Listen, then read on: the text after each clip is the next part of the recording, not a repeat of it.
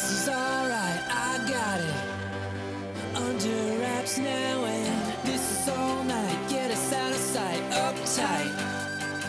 One of my questions is stage right, ball down, bright light, uptown.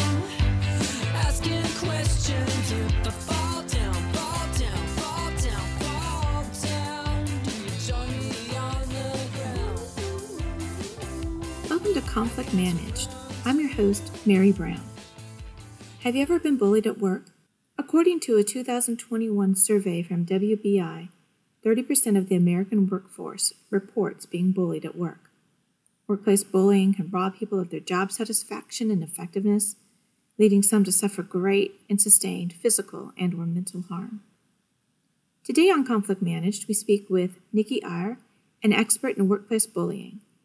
Having experienced bullying in a previous organization, Nikki knows firsthand the impact of a toxic relationship. She has dedicated her career to raising awareness of the impact of bullying as well as offering practical and pragmatic solutions to organizations who want to improve the way they handle bullying and toxic behavior.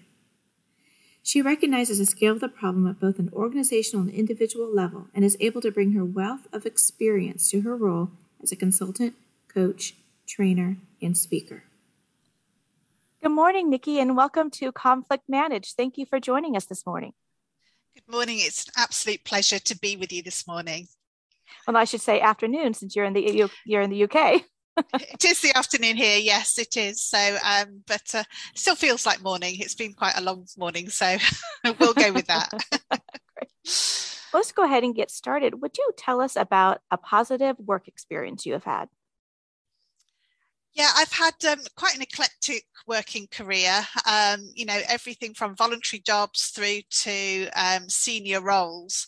But if I was actually to say what's my best work experience, then I think working for myself has been the most positive experience. And that's mostly because I'm now doing what I really love and it feels really purposeful. So how did that come about, working for yourself? I've always worked well. I started off working a little bit in finance, and then I ended up with a career in education and training, and eventually trained as a coach. And being able to take all of those aspects together, then I decided to go self-employed. And I'd had kind of little spells of self-employment throughout my career, usually kind of during transitional periods. But this time I decided it was the right time for me to go for it completely, and absolutely loved coaching individuals, particularly working with people one-to-one as well as training the bigger groups as well. So it just felt like a really good mix and an opportunity to strike out on my own. I'm now self-employed. I run my own organization, and I never really wanted to run my own organization until I found what it is that I wanted to do. And I realized I was going to have to do it because where I live, there wasn't anything like that. And I wasn't going to be moving. And I always thought people who did that were extremely brave. And I still think that it is, from my experience, it was a little bit scary striking out on my own. What about for yourself? Yeah, it's incredibly scary. And, with every business, particularly small business, then you go through kind of the peaks and troughs. You have the fantastic wins, you have the really low points.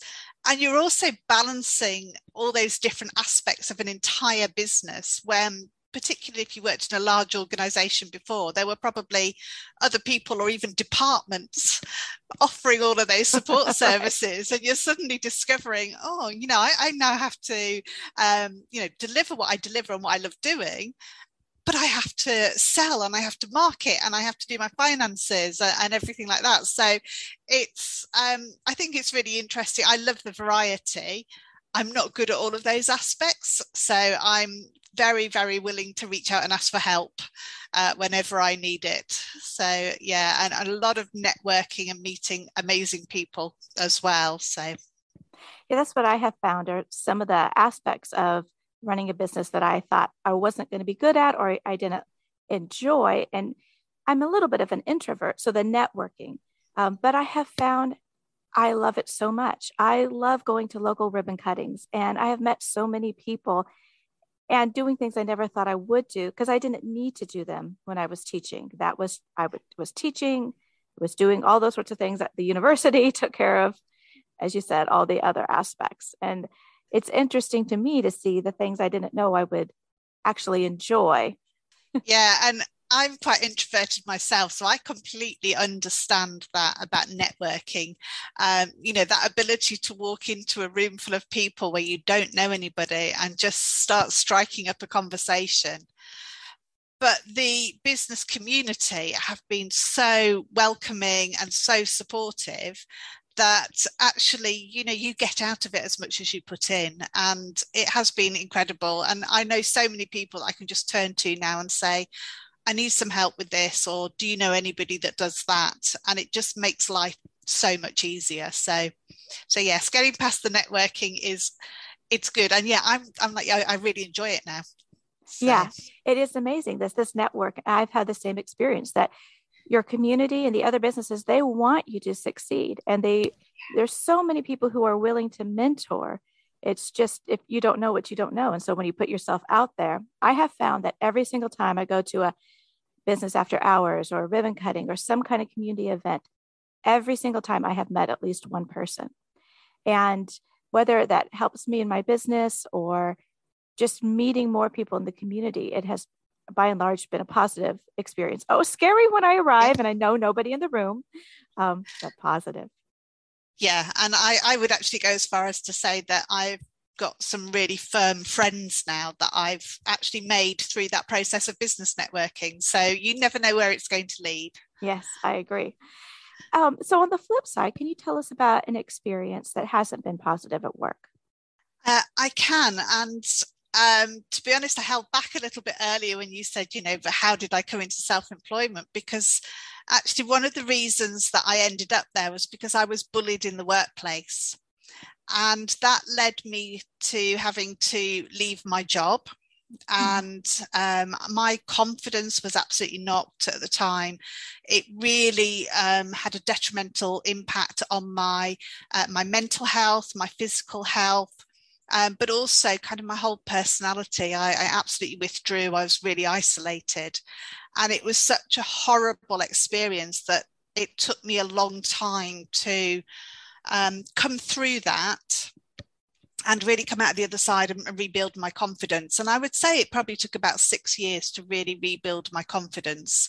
So one of the reasons I started working for myself was because I was actually frightened to go back and work for another employer in that situation. I'm so sorry. That's awful. It is. And yet it's also driven me, because now what my business does is that I help people who have been bullied at work. I work with businesses to help prevent workplace bullying. And what started as a really negative experience has turned into something that I find so fascinating and I'm incredibly passionate about, not just as a subject, but really determined to make change, not just in the organisations I work with, but, in the wider awareness raising and trying to get legislation changed as well. So it's become a huge life purpose. It is amazing to me how that can happen. And many times it does through tragedy, right? That experience doesn't have to define us, that we can make a change and then work for our betterment and then to help other people, help rise them out of those circumstances. So will you tell us about your business and what you do? Yes, so the business is called Conduct Change. And there's various elements to it. So everything is absolutely rooted in the prevention of workplace bullying. Now, we do some kind of awareness training around that, but we also do a lot of focus on prevention work as well. So one of the things that a lot of people do is they go straight for those formal processes. That's how they deal with bullying. And so we really, really try to raise awareness about the fact that that's incredibly damaging. To individuals and to the organisation. So many people get affected by a bullying case. It's not just kind of the two individuals that you think of as being involved.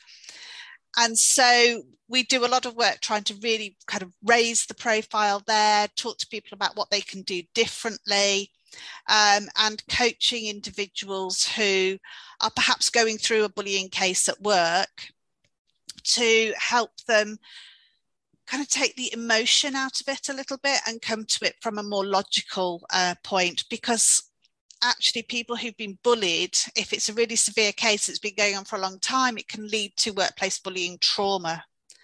And in that case, they are really going to be struggling to articulate what has happened to them. And the language they use will not do justice to the impact that it has had on them. So there's a really clear bit there around really supporting people in the workplace. And then because our business was set up with a social purpose as well, for individuals who've had to leave work and they're struggling, then we have a moving on program, which we deliver on a pay as you are able basis. And that's just an online group coaching program that runs for 6 weeks. And it brings people together that have had a common experience. And the way I describe it for them is, we're going to help you find your way back to yourself. Because you really lose a part of yourself when you get bullied at work. Yes. So yeah, that's a bit of it. Could you define, since this is something that this is what your business is about, is what you do, how do you define bullying? So bullying for me, I think of it as a pattern of behaviours that have the potential to cause physical or psychological damage to another person in the workplace. That tends to be how I think about it. When you think about bullying, it does tend to be a pattern of behaviours. There's usually some sort of imbalance of power in that relationship. And we think of that usually as being sort of like, the boss and the subordinate, for want of a better word. But it's not always that. Sometimes it's peers and having knowledge about each other. There's something there that they can use as their power. So yeah, that's kind of how I really think about it. And when I use the word bullying, I use that in the broadest term to cover a really wide spectrum of behaviours, from, short moments of rudeness and incivility that can escalate into bullying if they're allowed to continue, up to, what can be physical violence, or even the gaslighting, those kind of behaviours that can actually lead to a psychiatric injury. So it's a huge, huge spectrum of behaviours. And it's really about looking kind of for the patterns in there and the impact that they're having on people, that for me is really important. I think that's a really interesting, and I think it sounds like a good way to describe bullying, this idea of a pattern of behavior. Because sometimes people are wondering, am I being bullied because this person spoke rudely to me? Now, we don't want rude behavior, but we also want to recognize that sometimes people have bad days, right? And so just because somebody had a bad day doesn't mean that they ought not apologize for their rude behavior. But sometimes we wonder, the boss told me I wasn't doing a good job, they're bullying me, right? Sometimes I think the word can get overused, and then it loses its impact for people who have suffered. And we know sometimes that suffering can end in death. I mean, it's real. Yeah. So we want to retain the impact of it by also recognizing we don't want incivility at work. Yes, yeah. And I don't know if you're familiar with Christine Porath's work on the costs of incivility. And she did a lot of research into this. I think it was around 2013. And it really showed that actually even those little moments of rudeness will really mean that people disengage from work and even take it out on the customers. So absolutely, we don't want those moments of rudeness. But as you say, quite rightly, somebody, being rude because they've got something going on, maybe at home, it could be a bereavement, it could be anything like that in the family. They've got some sort of stress they're dealing with, and it comes out in the way they behave to another person. So what's really, really important is, was that outside of the norm for that person? Because if somebody is suddenly rude, don't take offense. Ask them how they're doing. Ask them what's wrong. Ask them if you can help, because there's something going on for them. Now, if they are rude all the time, then absolutely raise that with them, because it could well be that nobody's ever told them that a particular way of talking or a particular phrase they use is actually really rude and it's not well received. How are they going to know if nobody tells them? And so, yeah, you're absolutely right. The word can be overused. And you mentioned about, oh, my boss tells me I'm not doing a good job, he's bully. Yeah, that does get used, and you can get those vexatious claims as well. So we have to recognize that all of that sits under this wonderful term of bullying. And I think for me, that's what makes it so fascinating, that you can unpick so much of this. But if those patterns are allowed to continue, if you've spoken up and said, this is not acceptable, and those behaviours continue, then there is no way around it. That is bullying at that point, because you have told somebody that what they're doing is affecting you. And if they're not prepared to change, or they're not prepared to accept that as your truth and your reality, then if that continues, you really are being bullied. And that has such a devastating impact. As you said, it can lead to suicide in the worst cases. Yeah. Gosh, you've said so many interesting things to unpack. I think one thing, if we step back to, if somebody says something out of character for them, many of us are maybe sensitive. And when somebody says something to us that seems rude or feels rude to us, we take offense. We think it's about us, right? But, inculcating emotional intelligence and working to have empathy just on a daily basis can take us out of ourselves, where, oh, Jane is saying this to me, but that's not like Jane. Instead of thinking, oh, she sees something bad about me, maybe there's something wrong with Jane, right? But the empathy goes both ways, being empathetic for ourselves. And so paying attention to, is this acceptable behavior? What's going on with these emails that I keep on receiving, or whatever this person is doing to me? But really trying to work on, even in the workplace, everywhere, emotional intelligence, and translating that into speaking up for ourselves and for others. In your experience, when people first experience bullying, do they speak up? I would think they don't. No, and I think part of the reason for that is we don't always recognize it straight away. So I had a very early incident with the person who bullied me, and I kind of refused to believe that I could be bullied. And so I would say I just worked harder initially to kind of meet their demands and make sure that I did everything that was expected of me. But longer term, what I found was that I was being drawn into working practices that didn't sit well with my values. And that was having an impact on me, as well as kind of, the behavior of this person. And so that was really, really damaging. But yeah, I think it's really, really hard for people to speak up. So initially it can be about denial or not recognizing that it's happening to you. And I've stood up and talked about my experience, and people sitting in the audience have come up to me afterwards and said, I didn't even know that what was happening to me was bullying until I heard you talk about it. So all the words on a piece of paper mean nothing until you hear somebody saying, yes, this is bullying and this is what it can do to you. So absolutely agree with you that a lot of people don't speak up initially, or sometimes ever at all. Yeah. So I think that's really interesting, that it's almost like being put in a pot of boiling water, right? The lobster doesn't get out because they don't recognize it. And then by the time you recognize it, you don't know what to do.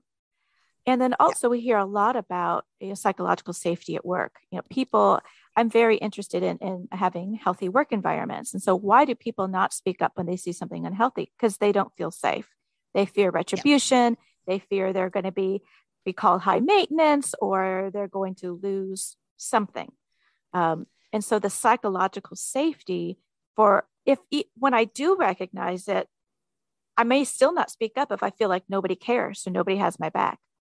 Absolutely. And when you think with bullying cases, nearly 50%, this is the UK figures, but over 50% don't speak up. There's not an exact figure, there's various bits of research, but they tend to show that about 90% of complaints are not upheld anyway. So, and then the person who does speak up against bullying is usually the one that loses their job or ends up ill or both. And so if we're observing that from the outside, the very clear message is it is not safe to speak up. And I think that's really, really important in terms of speak up campaigns that organizations have. And they'll say, come and talk to this person, and they'll be able to talk to you about what you should do next. And all of that is about going to different, formal processes. Maybe if you're lucky, you've got an organization which will offer you coaching or mediation or an attempt to, facilitate a conversation between the individuals involved to try and catch it really early on. But we've got a lot of speak up campaigns, and, they're using apps and things like that and online systems to record. People are allowed to record anonymously. Why are they recording anonymously? Because there is still no psychological safety in the organization. You cannot put those processes in without changing what you do when people speak up. And that, for me, is the absolute crux of the problem. Yeah, I think that's so interesting. It just seems that in organizations, when they do, like I say, engagement surveys or any kind of climate surveys, it's all anonymous. And my first question is, why? Why does this have to be anonymous? Because people don't feel safe speaking up. That's something you're going to need to address. If people can't really tell you what they think, I think that we already know what we should be working on.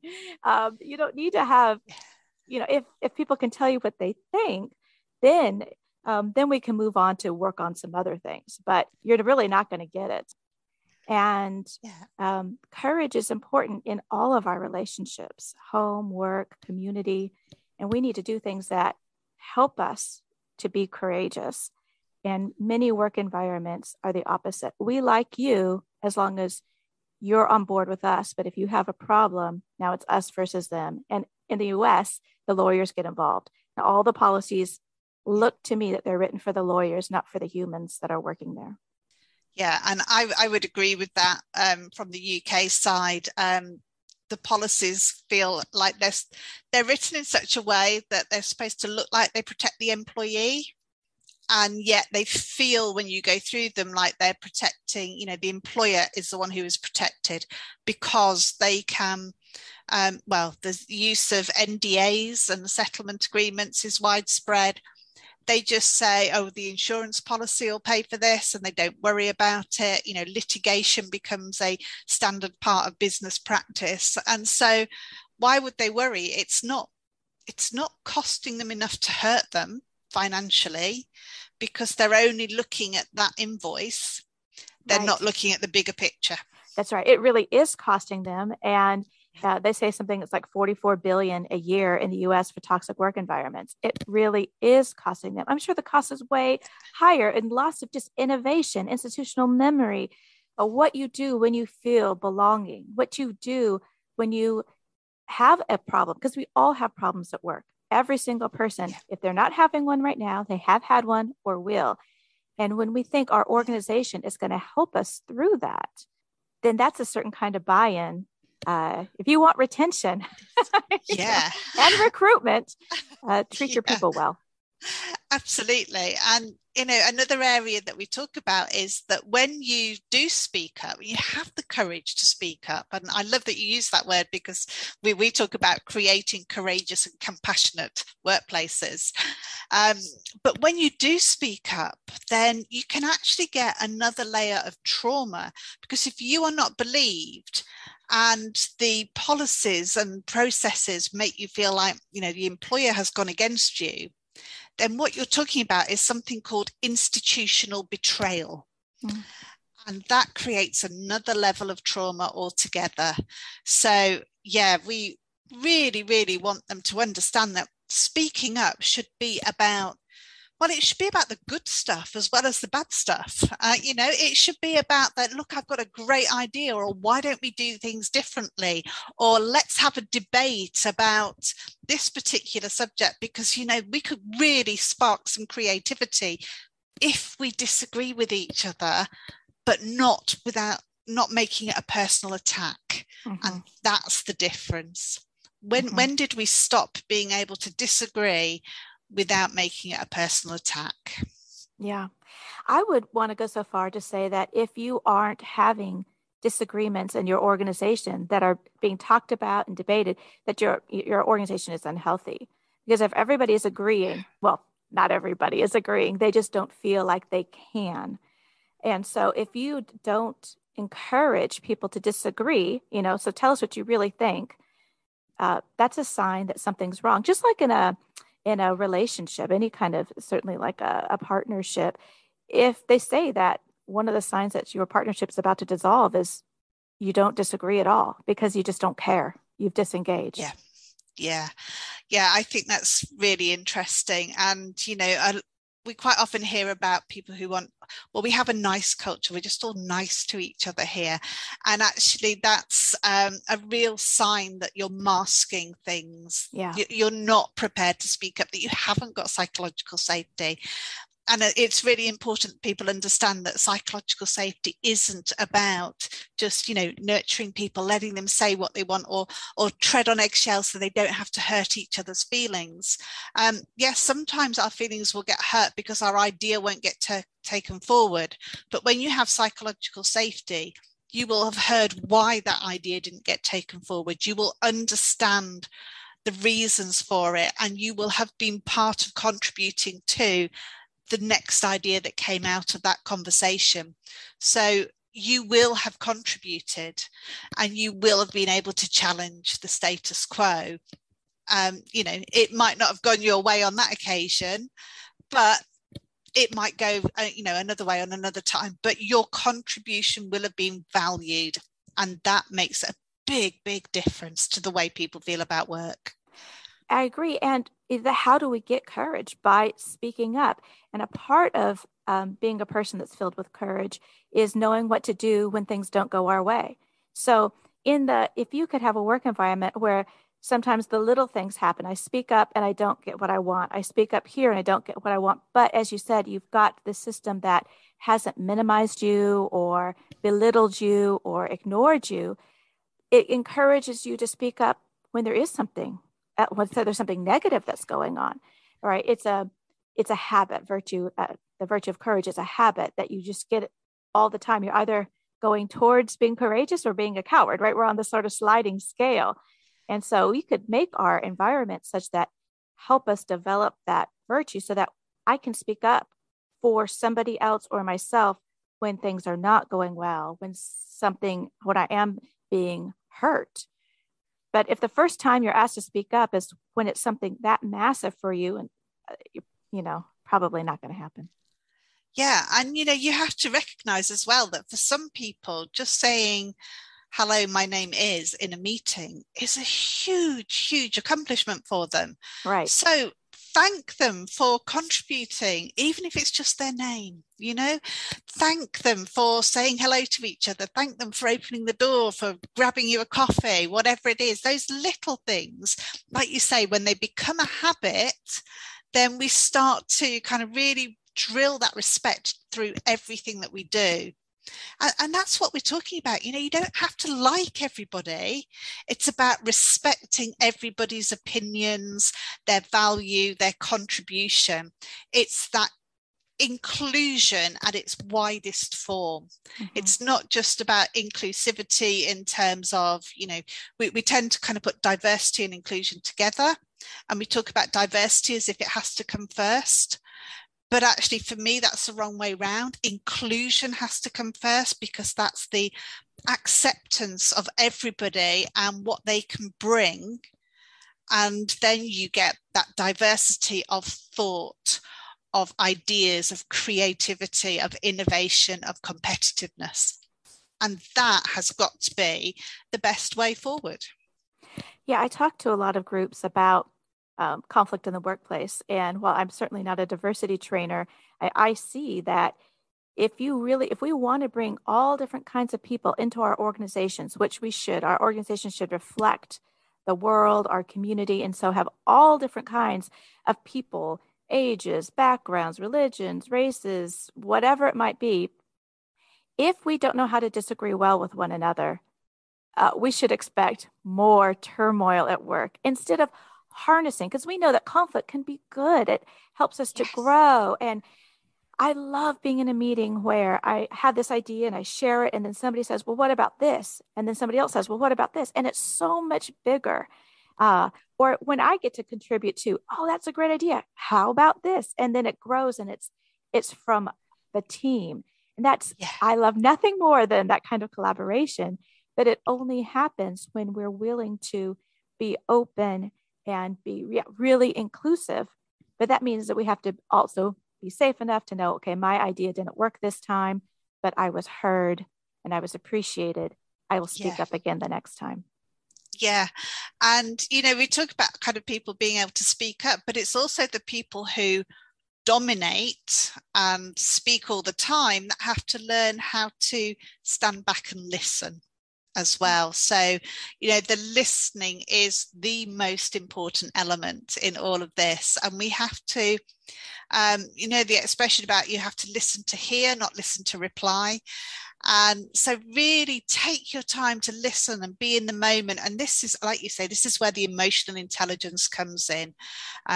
So really be aware of how you act in meetings. Does everybody get a chance to speak, or do you dominate?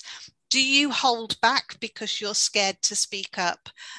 Or it's, might not be scared, but it's just not your natural state. So you wait to be asked. Is anybody asking you? There are so many little things that we can do that will really change the dynamic of a team and a meeting at any time. So, yeah, it's so fascinating, isn't it? We could just talk for hours about this. One thing I wanted to pick up on is that you said that sometimes the bully doesn't even know they're bullying, because so in the States, we've got East Coast, West Coast, Midwest, South, and there's just sort of like a different feel. So I'm from the West Coast. I live in the South. Some of the people I know that are from the East Coast, it appears to me that they're being rude. And I probably appear to them as being overly passive or something. I don't know. But getting past that appearance to being able to say, I've noticed this behavior, what's going on? Instead of assuming we know, assuming somebody else is malintent, but being able to have those conversations. What do you recommend if I think someone is bullying me? I'm sure you see this, that maybe somebody doesn't know. Tell us about that. It's going to depend very much on kind of the context there. So if somebody has, you've had a good relationship previously and then behaviors have changed, you may feel that actually this has been going on for a while now and I'm really not happy. So I'm going to talk to that person. I feel that I can. And if you can have that individual conversation that says, I'm not sure if you're aware, but you sometimes do this, this, and this, or say this, this, and this. And I find that really hurtful or difficult or whatever it is for you. I wasn't sure if you were aware that you were, having that impact on me. But you also have to recognize in there whether you are misreading something, whether it's something that to do with a past experience you might have had or anything like that. And particularly, say there's somebody that you feel you're being bullied by. Now, if that person reminds you of somebody who has bullied you or you've been through a traumatic incident in the past, it could be their hair, it could be their tone of voice, it could be the perfume or the aftershave that they wear, it could be the clothes they wear, it could be their height, the way they stand, it could be a gesture that they make, but somewhere at an unconscious level, you don't feel safe around that person. So is there anything that you need to work on for yourself to help with that relationship? And in that case, you might need someone else to come in and help facilitate a conversation. If it's gone further than that and you really feel like you're not able to talk to each other, then you might want to go down the mediation route. I think, you know, there are pros and cons to all sorts of different approaches, and there's no one size fits all when it comes to bullying. And I think that's a really important thing. If somebody feels that they have been bullied for a long time and they haven't spoken up, and, you know, 2, 3, 6 years is not unusual, then they may well have gone into workplace bullying trauma. Now, the most important thing for those people is that they need to feel safe again. They have lost their trust in humanity. If you try to take them at that stage and put them into mediation, or to ask them to talk directly to the person, you are potentially reinforcing the trauma there. So there isn't a really short, sharp answer to that. You know, what should you do? It absolutely depends on the context and how far down the process you are. But most of all, it depends on how it's impacted on you, which will also depend on what else you have got going on in your life or what you might have experienced previously. So it's absolutely multifaceted, and I think that's why it's really, really important that every case is dealt with on a really individual basis and a compassionate basis. Everybody should be supported to change in the first instance. Don't go in with somebody's got to be right, somebody's got to be wrong. It's always more, there's a lot more grey in there than that. So I'm not sure that answered your question at all, really. Well, I think it's a perfect answer, because it's a human answer. And so much we want in our workplaces, we want to streamline everything. We want to, we've got these policies, we've got this just very much mechanized view of the workplace and therefore people, but people aren't computers. And we aren't little algorithms. We are individuals, and every single one of us wants to be treated with dignity and respect, which means being treated as an individual.